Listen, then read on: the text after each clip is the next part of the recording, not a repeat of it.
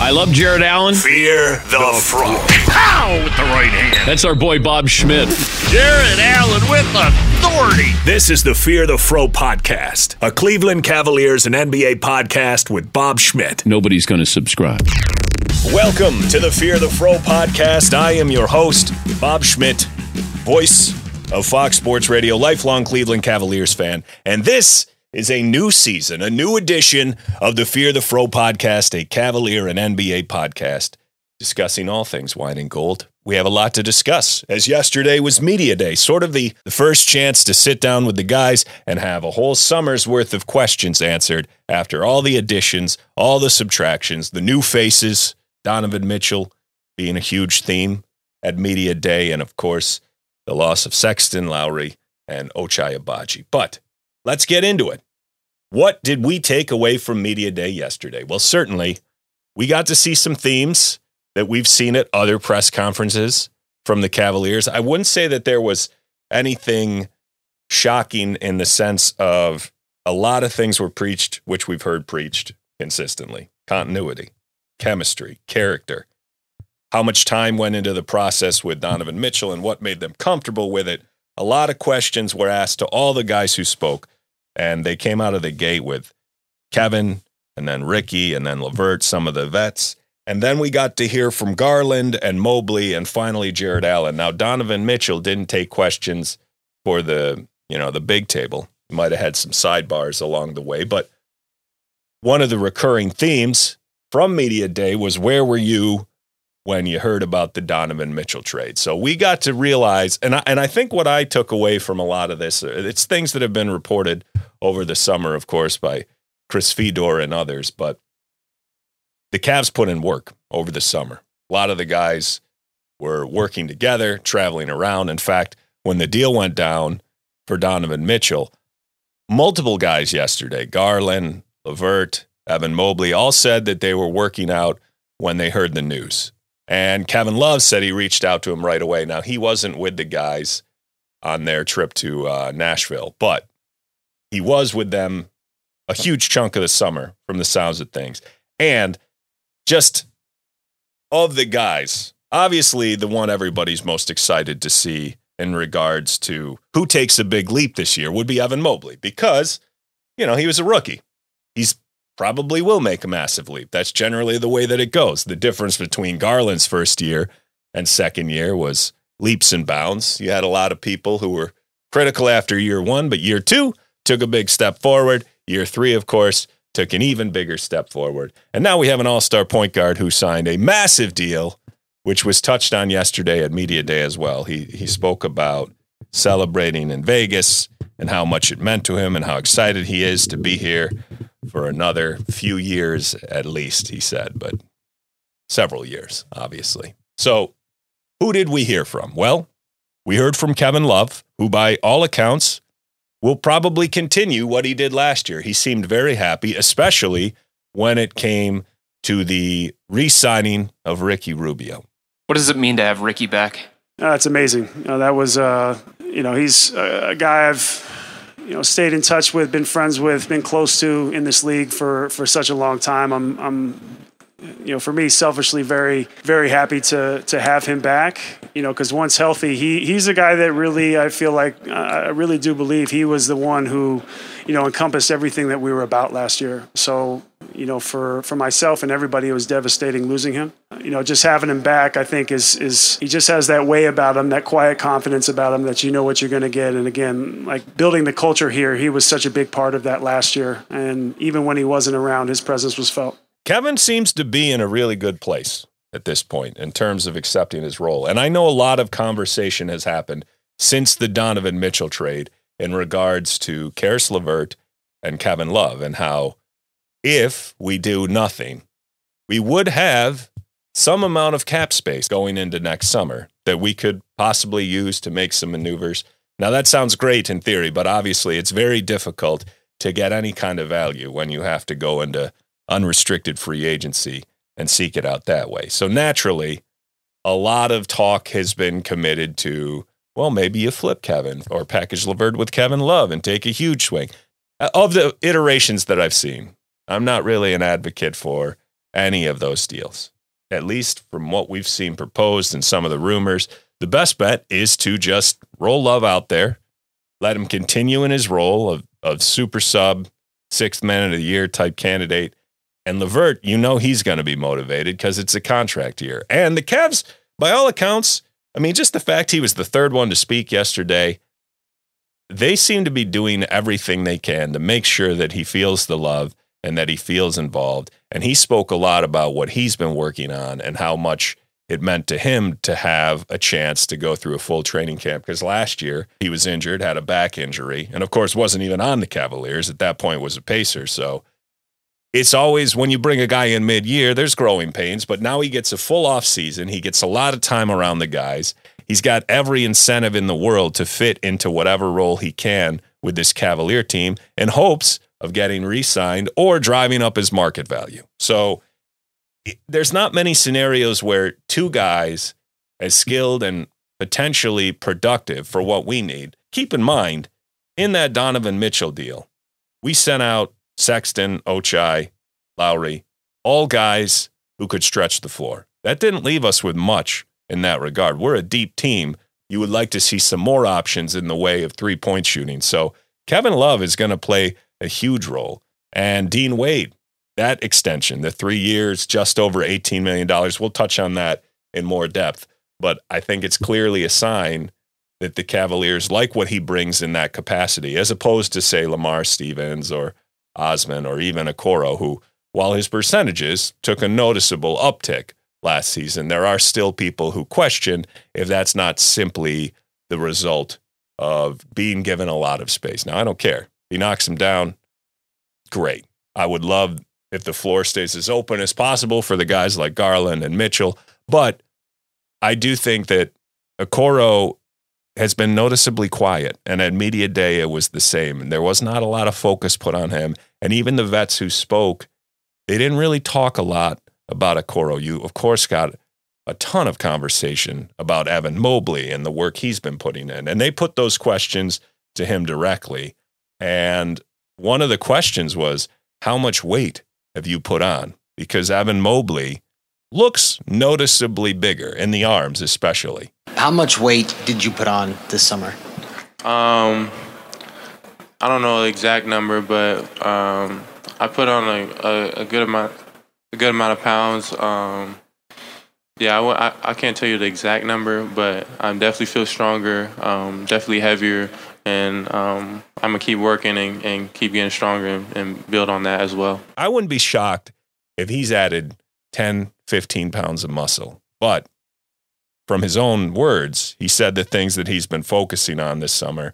He's been really working with me with my face-up game, really playmaking from the elbow area and mid-range area and getting to my spots and hitting them and knocking them down. So I feel like that's where you're going to really see me a lot this year. The first thing he said was he added a couple more at a different section of the presser, getting the ball off the rim, getting out and running, initiating the offense himself, but then also stretching the floor, getting ready to take more three-point shots, take more face-ups, and then he threw in and of course, working on the postgame. So seems like he's got a chip on his shoulder from being passed over for that Rookie of the Year. And you even heard Garland touch on that. Yeah, Evan, he's on a mission right now. He's on the mission of the Rookie of the Year campaign. So I think he felt that this year, felt that this summer, and he really wants to show the world what he really can do and what they missed out on last year. So he's coming in a lot more hungrier. He's a lot more stronger. We're super excited to see his jump. There were questions put to Darius Garland specifically about, does he anticipate it being a problem that he'll have the ball in his hands a bit less or that he has to share the ball? And he made it quite clear that he was willing to sacrifice shots for the sake of a talent like Donovan Mitchell, and that his focus is winning, taking another step forward. He specifically seemed quite emphatic that the Cavaliers are a playoff team, and that's their expectation, and that they will be there this year. So the themes from Kevin Love were one of happiness, gratitude, contentment, at ease with himself in a way that last year was a renaissance, obviously. Last year couldn't have gone much better, and personally, as it stands right now, I mean, this is all case by case. The idea of shopping those guys, first, I want to see what we got. I want to roll this team out. I want to settle into whatever our rotation is going to be in terms of the small forward and the wing position and how we divvy up minutes, because, mind you, this is a much deeper squad than we've really had for a while. And it's been getting that way because of how strong the Cavaliers' development is. And Kobe Altman touched on that yesterday about when thanking Dan Gilbert for allowing them to kind of shift the focus and make this into a team that really focused on player development. And now we're in a scenario where we've got 3 guys, all relatively young. You've got Okoro, you've got Dean Wade, who's only 25, and Lamar Stevens, all guys who've taken significant strides and could fill significant minutes. But now to touch on the Dean Wade thing, I think it's worth discussing that I haven't had a podcast since he extended 3 years for just over $18 million, which is a deal on par with that of what the Cavaliers gave Ricky Rubio. On first glance, it seems like you probably didn't need to pay him that much. And while that may be true, there's a couple things I took away from this deal. The first is, anyone who's listened to this podcast knows that I am very cognizant of the money guys are paid. When Jared Allen got extended, I felt like the Cavaliers bid against themselves to some extent, and that they probably could have locked him up to a long-term deal for $15 million. But he's earned it. Sometimes I get into this mode where I'm counting other people's dollars. Ultimately, the difference between $15 million a season and $20 million a season is negligible if you're getting all-star level play from your center, and Allen certainly gave that. Despite my reservations at the time about making Allen a priority and putting Colin Sexton secondary priority, Jared Allen proved to be an excellent player. And Sexton, the main thing to come away from the Colin Sexton, whatever you want to call it, debacle issue, is that they didn't lose him for nothing. And that's the way that you can frame it, even if you're the biggest Colin Sexton fan.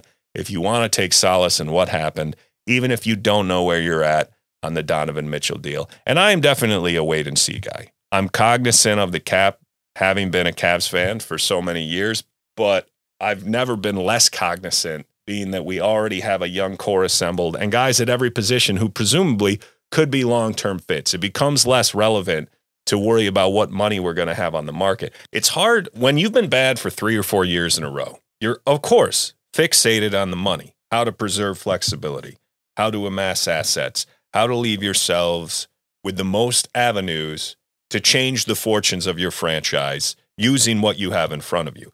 We are not at that point anymore. The time for pinch and pennies is gone because they're locked into the guys who, win or lose, it's going to be on the backs of Darius Garland, Jared Allen, Evan Mobley, Donovan Mitchell, for the however long into the future it may be. Donovan Mitchell could walk away at some point. That would be a disastrous blow given what we've just given up. But honestly, why would he want to? Look at this core. We will have to massively underachieve for that to happen, in which case we'll have nobody to blame but ourselves. But it is much harder to get worked up about the idea of giving away all of our assets in terms of draft assets and then the players who are movable who make significant amounts of money that you can be traded. I mean, we still have Love and LeVert, but Markkanen was that perfect range of contract, which can be moved in any deal. LeVert kind of falls into that same range. Agbaji was just the prospect. You sacrificed him because the Jazz needed something to make the Cavs offer the one that stood out amongst others. And Sexton, I think, will be great this year. I think his numbers will be great. Obviously, I don't expect much in the way of wins from Utah. But I guess what I'm saying is, I'm getting off the subject. I think it's important to look at where the Cavs are now, and we don't have to overanalyze things like the Dean Wade contract because the core is assembled. We're not going back under the salary cap anytime in the near future. Even this idea that we're going to wait on Love and LeVert to come off the books and then we'll be in a player in free agency, the front office is not thinking that way. If they were thinking that way, they wouldn't have extended Dean Wade right now. There would be no need to do it. They could just wait and give themselves maximum flexibility. But that mindset is gone. We're not in that period. Now it's filling out the holes in the roster, trying to make the deepest, most versatile lineup that we can possibly assemble. And that's why even as we go into next offseason, there has been talk about, well, we'll have cap space because Love and LeVert could be off I wouldn't think in that way. If LeVert proves to be a fit and is logging big minutes and is staying healthy, he may very well get extended in the middle of a win streak for us. I don't know. I think it'll happen after the trade deadline, but I do think that there's a distinct chance that the Cavs will lock up whatever they plan there before next summer rolls around. Because in the market, even if they have Love's money, even if they have LeVert's money, with all the extensions and all the money that we've added through the Garland extension, through the Allen signing, through bringing in Donovan Mitchell, through re-signing Rubio, they're not going to be a player for some big, huge game changer. Now, of course, we have this core, and I think one thing you always see when a team can prove to be a true contender is that you get a lot of ring chasers who become viable options. I mean, we're starting to hear Jake Crowder's name mentioned, which is disappointing, as I hate him. And I think he's one of the most overrated contributors that you'll see out there because he's been with some very good teams in the last few years as a 5th to 9th option and a horrific percentage shooter, generally shooting below 40% in the playoffs, but reasonable three-point shooter, try hard, 6 fouls. We've got enough of those guys who are tryhards and who can shoot poorly while doing their best to slow down the other guy. I don't want to take a waiver on a guy like Crowder. I don't know why Phoenix would move him in a deal for Osman. That doesn't make much sense. The money's coming off the books soon enough anyway. Personally, I will be very disappointed if we give up anything of substance to bring in a guy like Crowder who objectively sucked in his first go-round here. I am willing to accept a distinct upgrade, but not what I would consider a largely lateral move. I want this team to be beloved, not just by Cavs fans, but by the casual fan. And Jay Crowder is one of the guys who immediately turns people against him. With Caris LeVert, I would not be shocked if he re-signs on a cheaper deal, simply because LeVert is making close to $20 million, $19-20 million.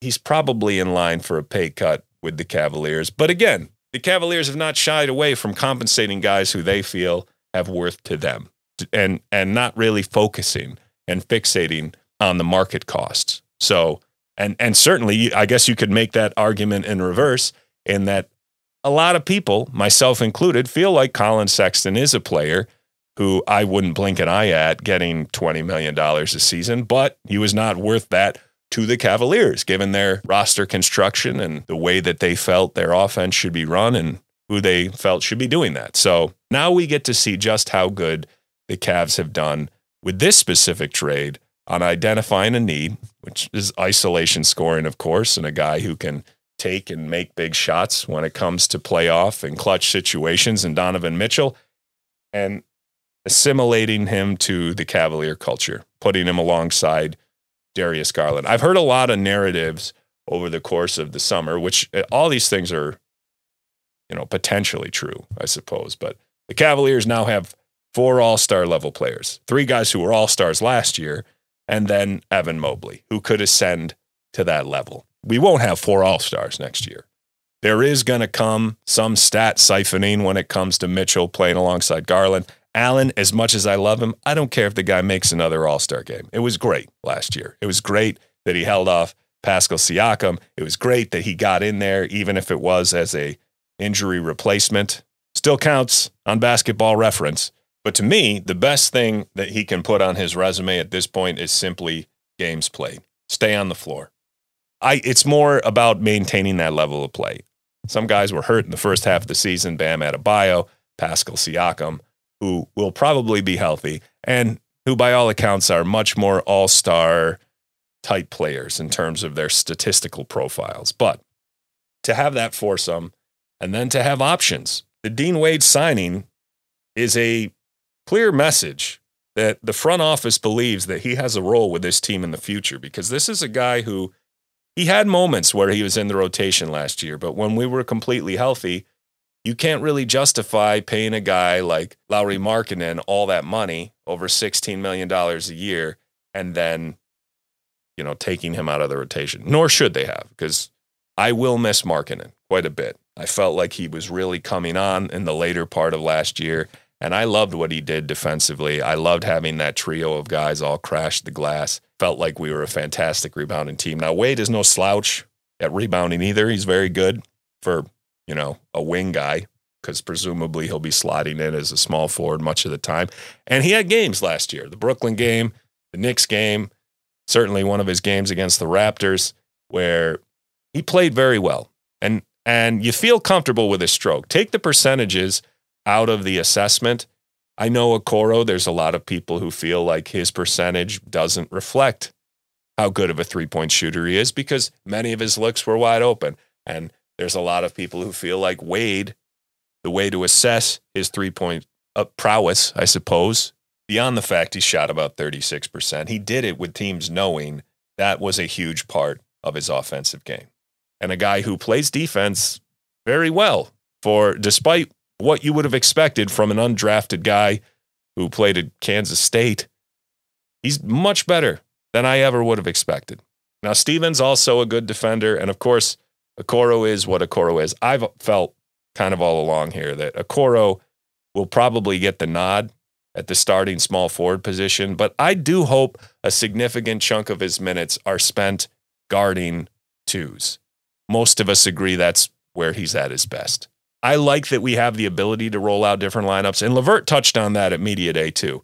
When he was in Brooklyn, he got to play alongside, Spencer and D'Angelo, two guards, and he was sort of the de facto small forward, but it was essentially a three-guard lineup. And LeVert seems hungry. Talked a lot about conditioning, which is something that you would focus on if you're expecting to get big minutes. Health is a big part of it, but also, conditioning is a big part of it as well. If you can play longer than the guy you're playing against, you have a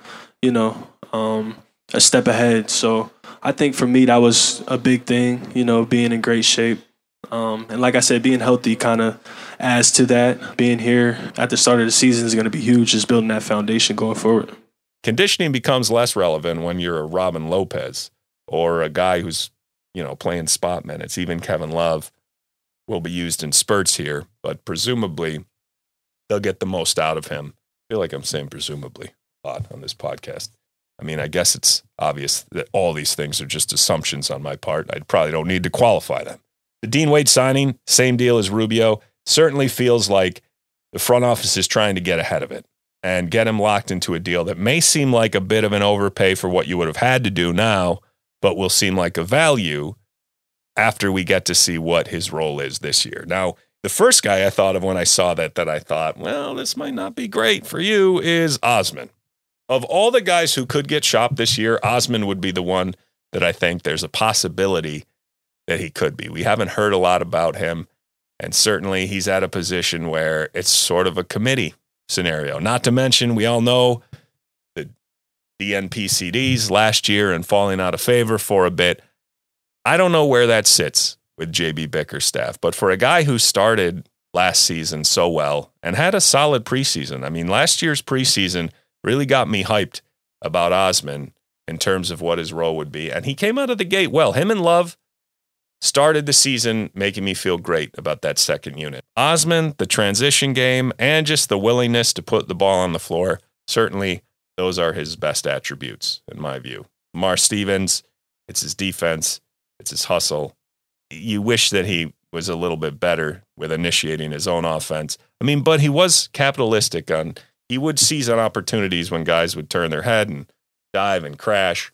You got to think the work that he's doing over the course of the summer is almost entirely focused on his shooting. If Lamar Stevens had a legitimate jump shot, he'd be right in the conversation amongst the guys who should log huge minutes. Dean Wade, of those wings, the one who could make the biggest leap, Okoro, because he started from such a low point on the offensive end and he made a huge leap in year 2 in terms of efficiency. However, he still doesn't take many shots, and that is something that we'll have to continue to improve, capitalizing on guys disrespecting him, giving the space, and allowing these guys to get lanes. And specifically, I'm talking about Garland and Mitchell, of course. I touched on the Mitchell thing when it happened in terms of my reaction to the trade. I have my, hesitance when it comes to the money part of it, but that's always something that happens in the moment where you think, Did we really have to give this much? All the picks and the players. As we get further from it, I care less about the picks because that's just the way it is. They're no longer assets to us. They won't be conveyed for years. I can start to do the whole out of sight, out of mind thing. But I will say, I don't like when people just dismiss the picks and say, well, we're going to be great, so these won't matter. 2029 is an eternity away, especially in NBA years. I mean, we saw the Brooklyn Nets go from, oh, they're going to be a super team with Harden and Kyrie and Kevin Durant, to the whole thing imploding, to potentially every one of those three being off that team this summer, if things had played out differently. Now, obviously, Durant and Irving are back, boxed in a bit by their own choices. But Boston's another great example. This is a team who 3 months ago, favorites to win the title, the East is theirs for years to come. Now look at where they're at. Danilo Gallinari, out for the season. Robert Williams, 8 to 12 weeks with his surgery. And their coach, gone. Well, not gone, suspended, but basically gone. He's going to be gone. The NBA's a fickle bitch. Let's just get to when Donovan Mitchell has the ability to walk away first and see what happens. And then we'll start to assess what we're going to look like in 2027, 2028, 2029. I do love the players that we gave up. I would have loved to hold on to one of those two wing players, Abaji or Markkanen, but it is what it is at this point. Now we get to see. I mean, you have to look at what Altman's done, be it Allen, be it bringing in Rubio, be it bringing back Rubio, what he's got out of Kevin Love in terms of he and Bickerstaff convincing him to play in the role that he's done. And even though we haven't seen a ton from LeVert yet, just the fact that you acquired him in it was a deal that reminded me of the Ilgauskas deal, except completely legal. We trade a guy, we get an asset like LeVert, then the guy just comes back to us. Just having the ability to see what LeVert gives us between the 2 and 3. This whole debate about which of these guys will fill the minutes, it may become which of Stevens, Wade, Osman, Okoro are filling largely backup minutes at the 3 if LeVert plays well enough. Now, I happen to think that his best role is primarily in a scenario where he's not sharing all his time on the floor with Mitchell and with Darius Garland, because he needs the ball in his hands so much, and because one of his best abilities is his isolation scoring, essentially. But it does require a bit of pounding the ball. So we didn't get to hear from Rolo too much. I mean, he made some comments on Twitter and everything, but I'm excited as we get into this season, just maximum likability. And I can't wait for October 5th and for this schedule to get started. I'm going to make some bold predictions. Last year, I was pretty much dead on with my Jared Allen prediction. I screwed up a lot of other ones along the way. I know obviously nobody expected what happened with Sexton to happen. And I think we all went in wondering what would happen with Kevin Love. If you had told me before last season that he would be in contention for 6th man of the year, playing very modest amount of minutes, I would not have expected that. But this year, my expectation would be, I'm just going to shotgun these. 4 seed, 50 wins. Mobley averages just under 20 and 10. And Donovan Mitchell and Darius Garland see a slight dip in overall numbers. Mitchell more efficient. Allen the same as last year.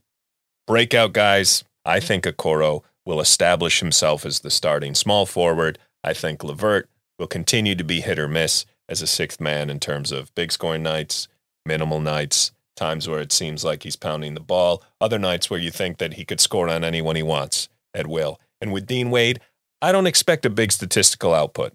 I expect a big minute uptick. I would be happy with him scoring 8 to 10 points a game on 36 to 38% from 3 and chipping in 5 to 6 rebounds. That would be fantastic. Now, I am going to say that Evan Mobley will not be an all-star this year. And I realize that's probably not a popular sentiment amongst Cavs fans, but I just think it's going to be very difficult for him to get the stats that he would need. I mean, look at last year. He lost Rookie of the Year to a guy who he's clearly better than, simply because their numbers were basically on par. The problem with Mobley is that numbers don't tell the whole picture, and we're going to have to hope that he makes such an impact. A lot of buzz gets going from his peers, from other players in the NBA, from other coaches in the NBA, and he would be able to ride that momentum to an all-star selection despite the numbers. But let's not kid ourselves. When it comes to NBA Twitter, when it comes to fans voting, Scoring is really a huge factor in all of that. If he's going to take an all-star spot, he's going to have to take it from guys like Bam Adebayo and Pascal Siakam and Jared Allen, quite frankly. I don't see any scenario where both of them can make it. Because if he's going to get in, he's going to get in by taking the spot of somebody who would have otherwise been a traditional center.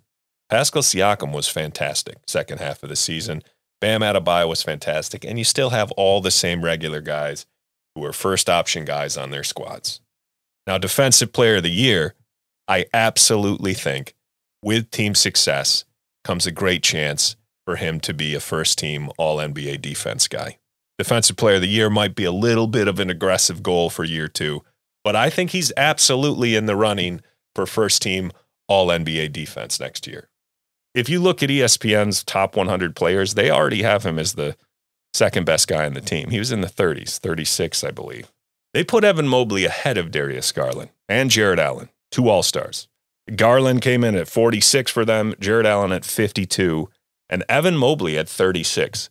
I would simply be happier if he's stronger. I would expect Mobley will be more in the 18 points a game range, and we'll see him consistently around 10 rebounds, an uptick in his assists. I do expect to see that. It does seem like he wants to play a bigger role in getting the rebound and getting out and running himself and initiating. So we may see him pick up some easy assists.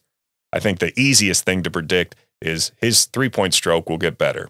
His shooting will get better. A lot of the people who made their case against him for Rookie of the Year pointed to his three-point percentage and his free throw percentage, which fell off a cliff as the season went on. He clearly wore down. It is very important that he's able to stay on the court, but also, while statistically his numbers were pretty consistent, start to finish, his percentages did wane as the year went on. And a lot of that is attributable to the fact that Jared Allen was gone and that a lot of our pieces were gone and that teams were able to key against him. But with free throws, that just felt mental for some reason. I mean, he was very solid the first half of the year, and towards the end of the season, he just had a horrible cold streak. He is going to benefit hugely from all the added offensive firepower and attention that Donovan Mitchell brings. So, October 5th, preseason begins against the 76ers, back-to-back games against them, so we get to see non-fat James Harden coming in motivated, taking a questionable pay cut that some people think was collusive between him and Daryl Morey. That team looks to be real good. They'll be certainly near the top of the East. Joel Embiid, an excellent way to challenge Jared Allen and Evan Mobley right out of the gate, presuming that he's playing. And then the regular season kicks off October 19th with one of my favorite sort of rivalries. Rivalries in the sense that Scotty Barnes' fan club always comes gunning for Evan Mobley and the Cavs. It's the way I felt when LeBron was here and all the Kobe stands would ride. That's what we're looking at until Evan Mobley clearly separates himself from Scotty Barnes this year. But back with more podcasts. Thanks for sticking with me. Thanks for tolerating my massive hiatus this summer. I treated it as if I was a school teacher and I was gone for the summer. I don't really have a good excuse in the sense that, yes, I moved. Yes, I'm in a different house. I built a new studio. All those things, but I could have podcasted more. I just wanted to get settled. A lot of painting, a lot of fixing stuff up, a lot of patching and repairing, and I am horrible at multitasking. More Fear the Pro podcast on the way, though. Thank you for being here, and we will be back definitely as the preseason gets underway, less than a week away, or roughly a week away. I didn't do the math, just October 5th, okay? You have a calendar. Look it up. Okay, that's enough. Stop it! This has been another Fear the Fro. It's over. Podcast. That was pathetic. If you enjoyed what you heard today, Put it on the highlight reel. please consider subscribing. Check out FroPod.com for more Cavaliers and NBA coverage. That's what's on display here.